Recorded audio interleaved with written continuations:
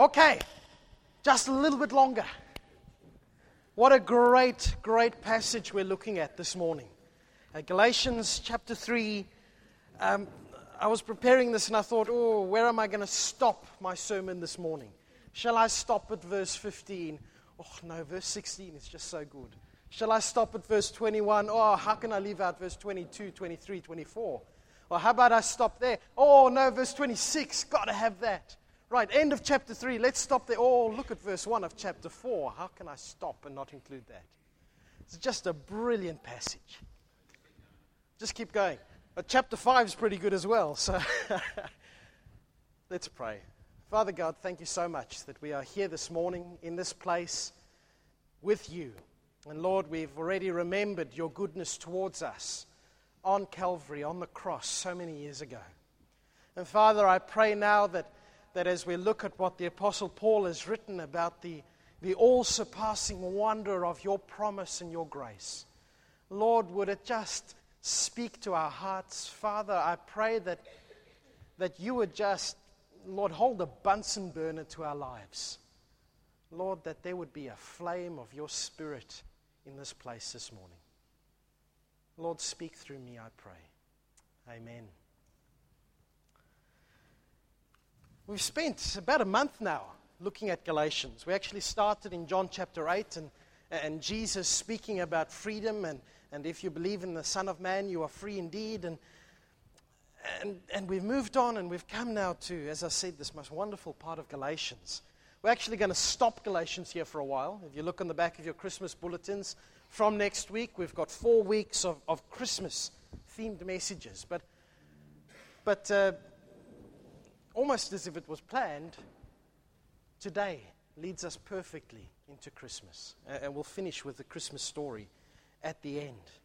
If you remember the book of Galatians, Paul is writing to the Christians there because they are, put it politely, some twerps from Jerusalem, some real dropouts who've arrived, and they're saying to the Christians, the new Christians, the Gentile Christians, they're saying, if you don't keep to every single jot and minutiae of the Jewish law, then God is not going to be happy with you and you won't be saved.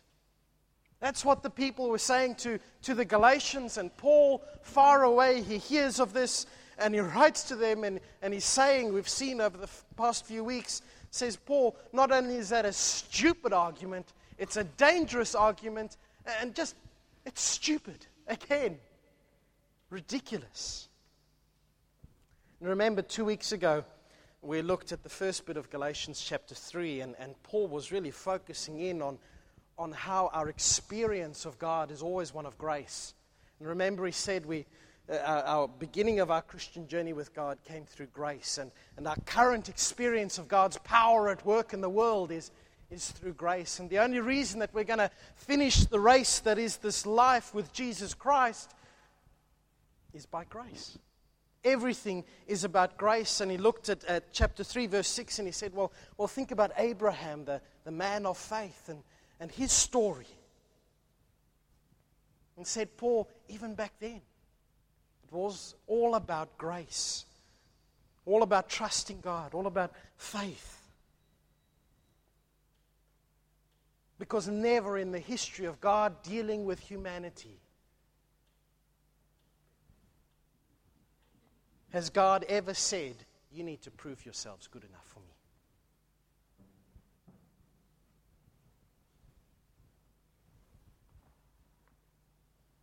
That's what we say. You know, what I want to do this morning is just to tease this most brilliant of truth. I want to tease it out a bit. You know, some of you would maybe say, this is old stuff, Nick. Grace, not law. Faith, not works. Got it. I've learned that 100 times over. I'm glad you've learned it 100 times over. Let's learn it 101 times. Because this message is if we've got this, we've got the gospel. If we've got this, everything else falls into place. This is the corner piece to a jigsaw puzzle. You know, when you make a jigsaw puzzle, if you don't find the corner piece, it's just about impossible to make it. This is the corner piece. It's like how else can I put it? It's like you're a pirate digging for treasure. And you uncover the lid of the treasure chest. You found the treasure. You don't then go back to the ship and sail away. You keep digging. You dig it out until you've got every single last gold doubloon from the treasure chest in your hands, because it is so exciting and valuable. So what does Paul say? He says, verse 10, if today you and I said we are going to rely on doing the law, on doing everything that God wants to make God smile, if we were to say that we will be good people for God, it's not going to work. As we all know, we're natural-born sinners. We're natural-born lawbreakers. I will put my hand up and admit that there have been numerous times when I've been on my way to church or another Christian function that I have sped. Don't look at me, Steve. I know he works for the traffic department. I have sped in my car to get to a church service. And do you see the irony of that? I'm saying, yeah, I'm being good. I'm going to church. I'm going to worship God. But I'm speeding to get there. We are lawbreakers just down at the deepest part of our souls. And says Paul in the verses that Karen read to us, if we fail to keep just a single one of God's laws, which by the way includes the law of the land, then we are cursed of God. Yesterday afternoon I was up at the Perth Bible College graduation, and some of the people there did really well. They got their certificates sort of framed, and that means they got a distinction in their assignments. And maybe some of us think that we can go to God and say, look, God, I got a distinction in being good. I never did this, I never swore, I never whatever. List all the good things that we've done. Yeah, I slipped up on that question, but 85% I did really well, didn't I, God? But unfortunately, the pass mark for heaven, the pass mark for knowing God is 100%. That's what Paul says. We are cursed of God if we do not keep every single bit of the law. And so isn't it good news in verse 11 there, where Paul's quoting from Habakkuk 2 verse 4 says, the righteous will live by faith. Brilliant quotation. And you know, the first reading of it, I say, the righteous will live by their faith, or making it even more personal, I will live by my faith. It's not wrong. If we put our trust in Jesus, we will live. But the more I think of it, the problem is what Paul has just said in verse 10 and what he says in verse 12 and 13. We're not righteous, are we? What does he say? For all have sinned and fall short of the glory of God. There is no one righteous, not even one.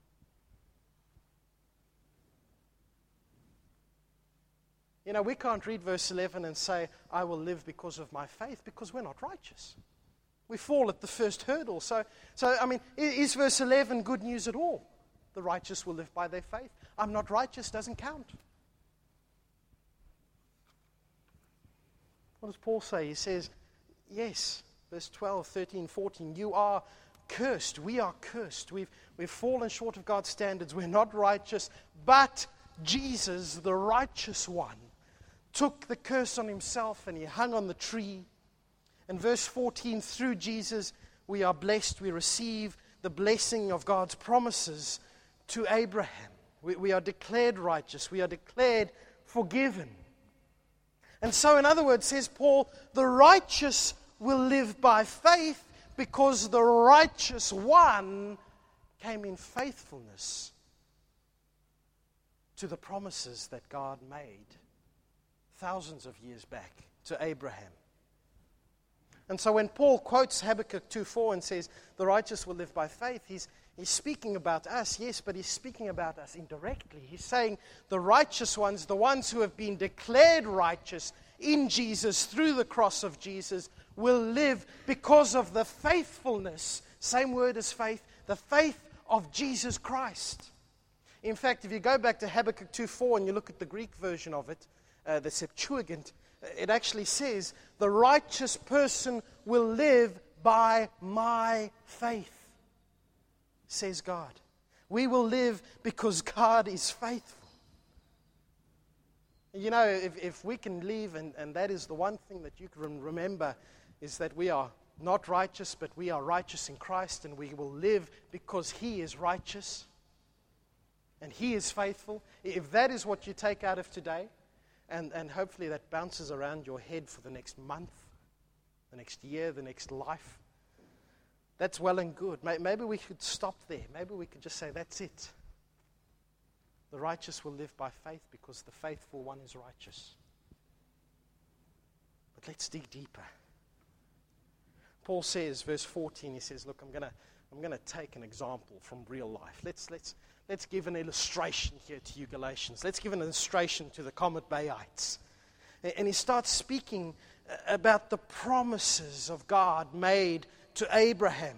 There's a lot of things that God promises us through His Word.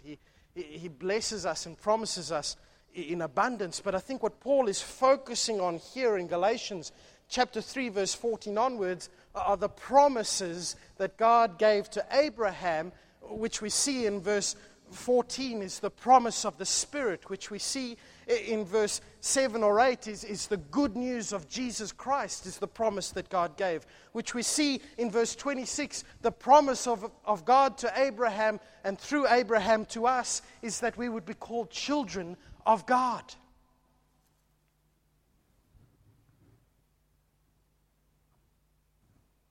In other words, when Paul is speaking about the promise of God and the promises of God, he's speaking about God's blessing us through Jesus and making us heirs and sons and daughters of Himself. And says Paul to us, to the Galatians, he says, long ago when God made His promise to Abraham. You know the story of Abraham? About Genesis chapter 15, if you get a chance, read it. Abraham's there, he's sleeping one night, and God appears to him in a vision and says, Abraham, I'm going to bless your socks off, mate. And Abraham says, nah, not going to happen. And God says, tell you what, let me up it a bit. I'm really going to bless your socks off. And that chapter finishes with just a list of the blessings that God is giving to Abraham. But what does Paul say? He says God gave the promise, the blessing to Abraham and his seed. Better word there, seed is a weird word. To Abraham and his offspring. And Paul says, well, who is his offspring? Genetically, Isaac, Jacob, blah, blah, blah. List them all. I can't name them all. But ultimately, says Paul, the promise of God was given to Abraham and come in the one descendant, Jesus Christ. You see that the two things, the promise announced, the promise delivered, Abraham the recipient, Jesus the giver, Abraham and his offspring. Remember, where is it? Paul says somewhere else, we've got to remember that every single promise of God is yes in Jesus Christ. And this is the big promise that God says, I will make you heirs and children and give you my Spirit, give you myself. I mean, that's the promise. That's the good news. But you see what we've done there. Bear with me. This is a dense passage. We've got the promise given to Abraham, and then we leapfrog quite a few years, and we get to Jesus. And there's the promise there and there. But what about the stuff in the middle? What about the law that God gave to Moses?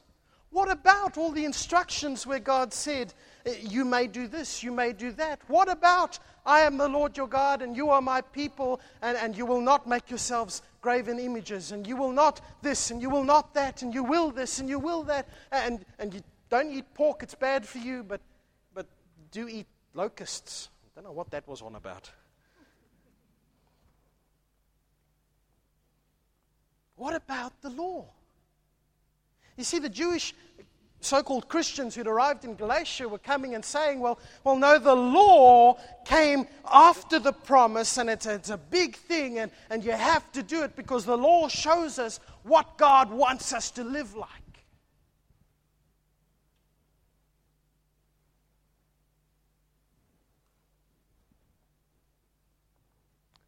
Let's think about it logically, though. If the law comes after the promise, then logically the promise doesn't depend on the law, because the promise was already around before the law came. And if the promise is about our being declared righteous and being called children of God, if the promise is about our being saved,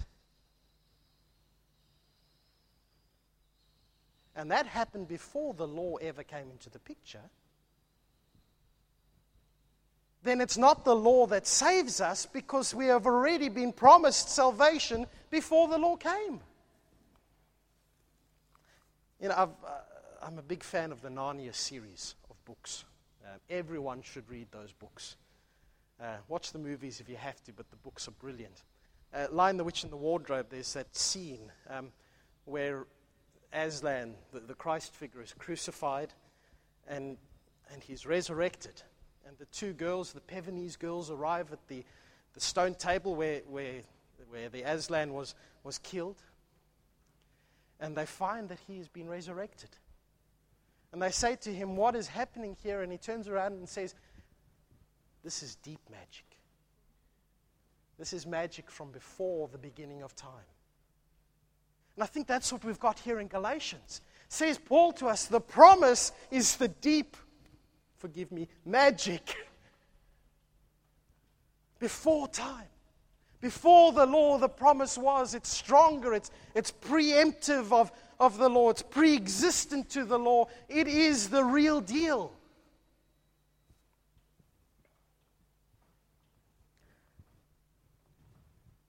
Someone got a pair of scissors? I'm just wondering, maybe we should just cut the Old Testament out of our Bibles. Maybe not all. Genesis is good. There's a promise in Genesis. How about Leviticus?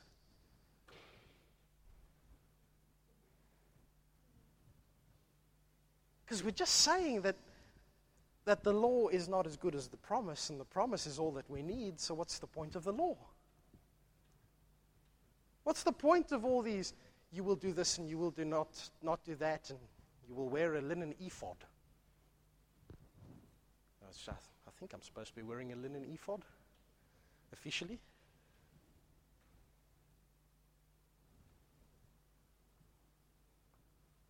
It's the same question that Paul preempts in Galatians chapter 3, verse 21. He says, what does he say there? He says, is the law therefore opposed to the promises of God? And he says, not on your life. You've got to be joking. The law doesn't oppose the promise of God, but at the same time, we mustn't fall into the trap of putting them into the same box, of putting them into the same category. Because the fact is that the promise of God, the deep magic, gives life. But the law gives a life sentence.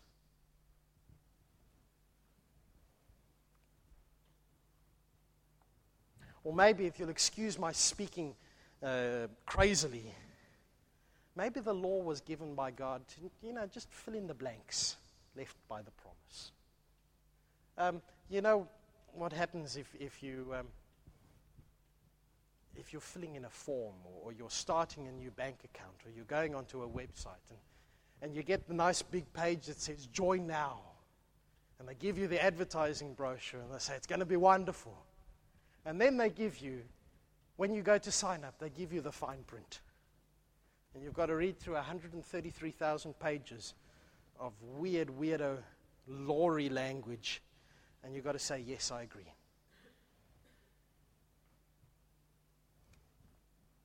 And that's what the Jewish interlopers were arguing in Galatia. They said that the promise is well and good, but that's the marketing material. The law that God gave, that's the fine print. And you have to tick off on the fine print if you really want to get everything. What a pathetic argument. We've already said the law and the promise, totally different categories. We've already seen that the promise of God provides all that we need. It gives us righteousness. It gives us God Himself. I mean, all the details are already sorted out in the promise. God says, I have decided that I will bless you.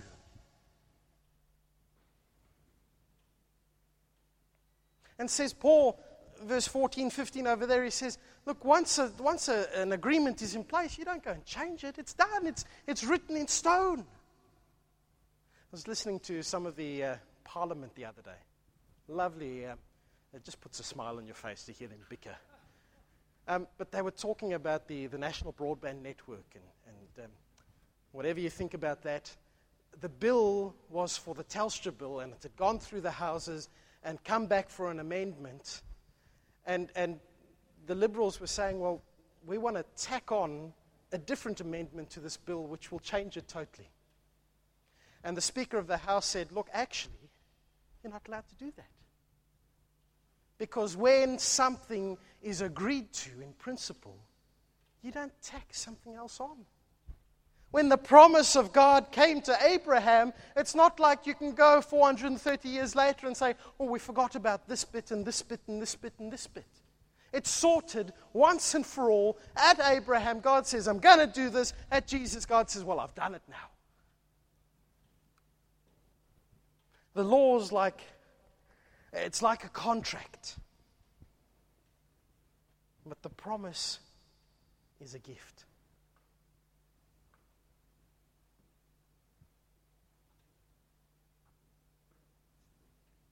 So why did God give the law?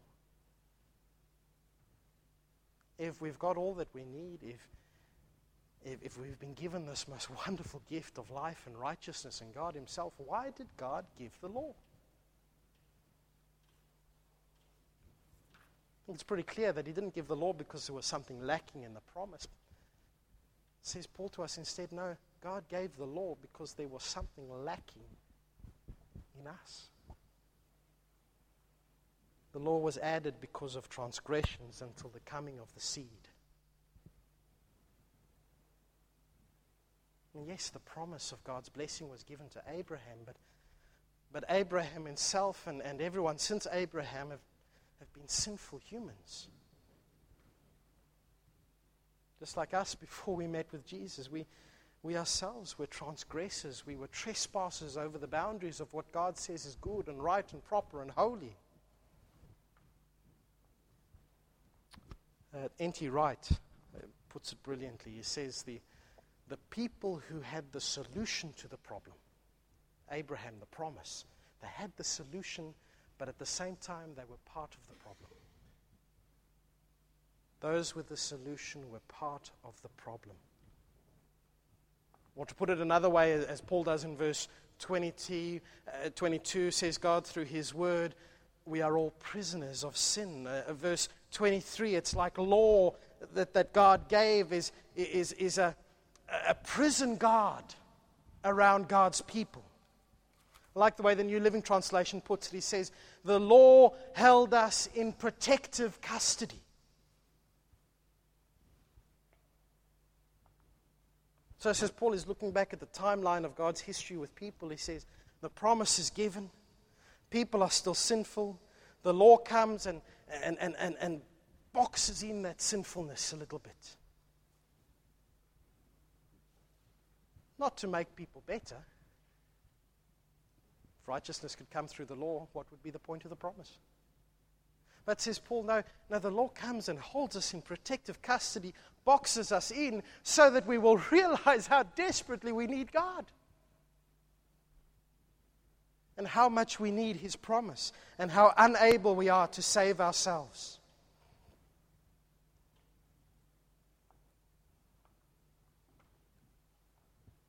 I think there's a psychological thing called Stockholm Syndrome. It's where you're kidnapped and you become emotionally attached to your kidnappers. Unfortunately, we seem to be pretty prone to it as humanity, because we've got Stockholm Syndrome to sin. The law, and we've got Stockholm Syndrome to the law as well. The law is meant to hold us in place and keep us focused and realizing how much we need God to rescue us. But instead, we're just saying, isn't it wonderful that we can keep all the rules and we can say, yes, I'm doing well, I'm doing 85% well. I haven't broken out of prison more than twice this week. It's brilliant.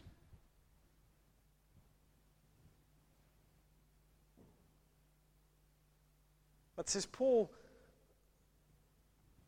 what we've got to remember is that the law was always only meant to be a temporary prison guard.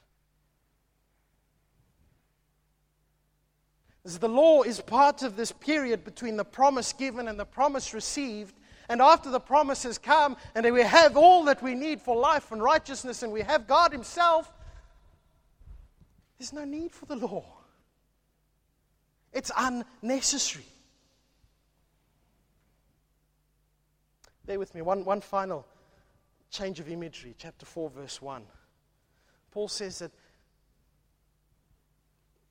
that before we came to know Jesus, before Jesus came to know us, we were like kids with a nanny or a governess.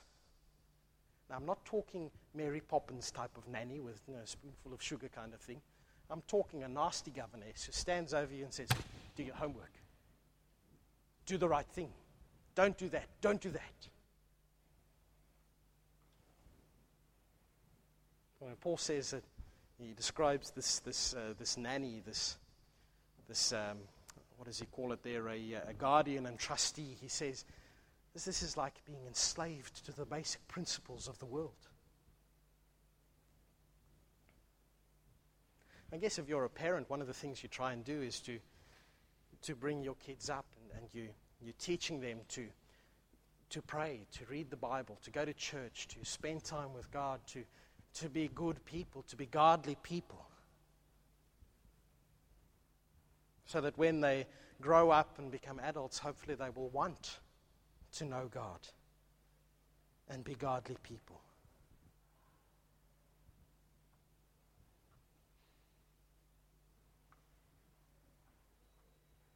And says Paul, the fact of the matter is that after Jesus came, we are no longer children, we are adults.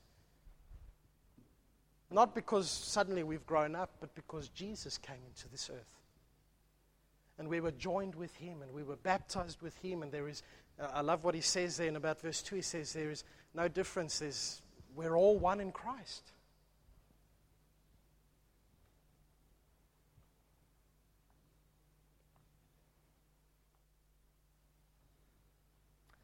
So should we tear the Old Testament out of our Bibles? Yes, we're no longer enslaved to it. Yes, it's no longer the guardian over our lives. Yes, we have all that we need for life and light and eternity and righteousness in Jesus Christ, but we still respect it. It still shows us something of who God is, but it doesn't control us. Let me finish on a Christmas illustration. My extended family is huge. And just about every single year since I can remember, we have a big family gathering. I remember as a kid, if you've got 35, 40 people there, the adults sit at the adult table, and the kids sit at the little kids' table over there. And every year, my brothers and sisters and I would fight to say who's going to sit at the adult table.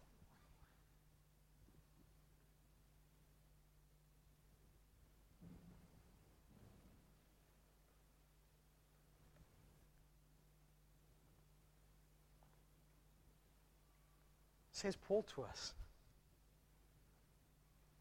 We are at the adult table. More than that, we are children of God. We are one with God. We are in God. We are God in us. We are heirs of salvation. The promise made so long ago is ours in Christ. The time has come. The time has fully come. Because God sent His Son, born of a woman, born under law, to redeem us under law, that we might receive the full rights of sons and daughters of God. I dare you not to say hallelujah. Isn't that wonderful news? You know what, I'm going to stop right there. How can I get any more amazing than that? Father God, thank you so much that we are your children. Lord, thank you that we can look back through time and we can see how the promises that you made to Abraham all those thousands and thousands of years ago have come true for us in Jesus Christ. Lord, thank you that you didn't make the promise and then disappear and leave us to our own sinfulness, but that you in your love held us and pointed us back to you. Father, I pray that we would not go back to living as kids in your household, Lord, but that we would be excited and stand up as your sons and your daughters, mature in you, celebrating the fact that you are our God, the promise keeper, the righteous one, the faithful one, and that us who you have declared righteous by faith will live because the righteous one has been faithful. Amen.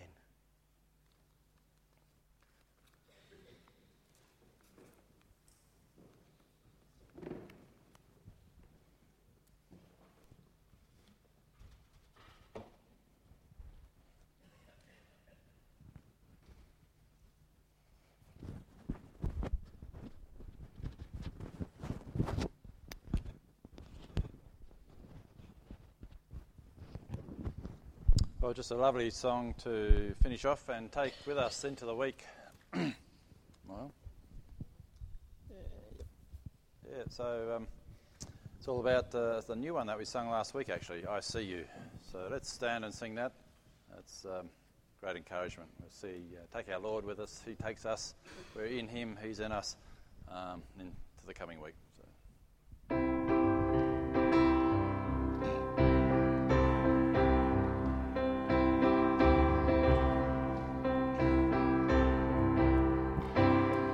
You're leading me with the cloud by day, and then in the night, the glow of the burning flame.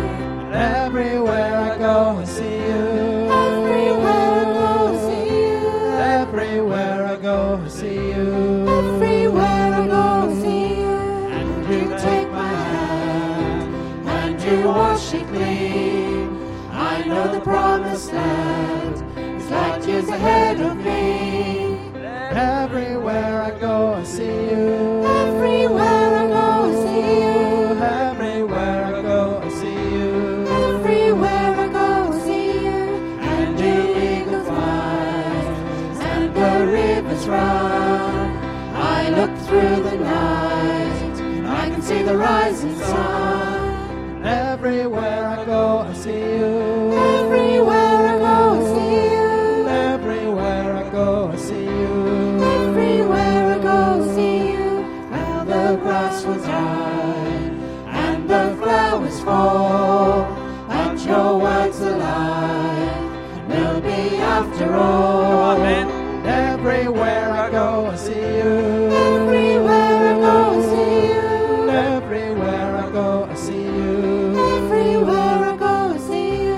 Everywhere I go, I see you. Everywhere I go, I see you. Lord, everywhere I go, I see you. Everywhere I go, I see you. Lord, you're leading me.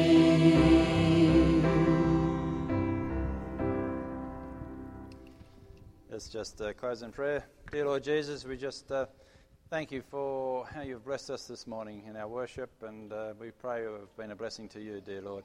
We just take the words of that song and ask that you will take us by the hand this week and lead us through the week. Lead us to speak about your grace, your good news, the gospel to others who don't know you as we come up to this Christmas time, Father. Lord, we know that you're mighty to save. Just give us a heart of love and a life of service, Lord, for your glory's sake, we pray. Amen. Reminder again, we're just going to stay where you are, have a seat, and we're going to just do this nomination election. Okay. Wonderful. Steve, are you around? Just for those of you, hopefully you should all know by now, if you're a member. If you're not a member, feel free to wander off and get started on the coffee or the cakes. We're just going to have one item on a special members meeting agenda today, and that's voting on Steve's nomination to the elder. Before we vote, just one last opportunity. Any questions or comments that you would like to ask Steve? Steve, if there's anything you'd like to say?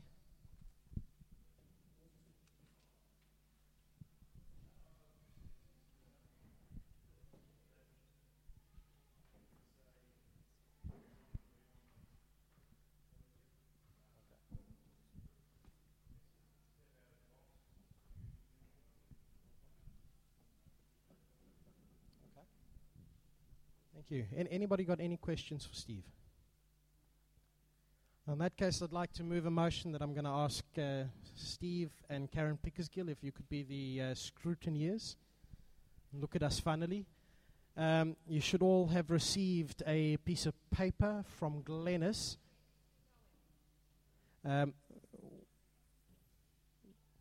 just spend 1 minute. If you can just write on there yes if you do want Steve to be an elder, put no if you don't. Sign your name so that we can come and look after you afterwards. Don't sign your names.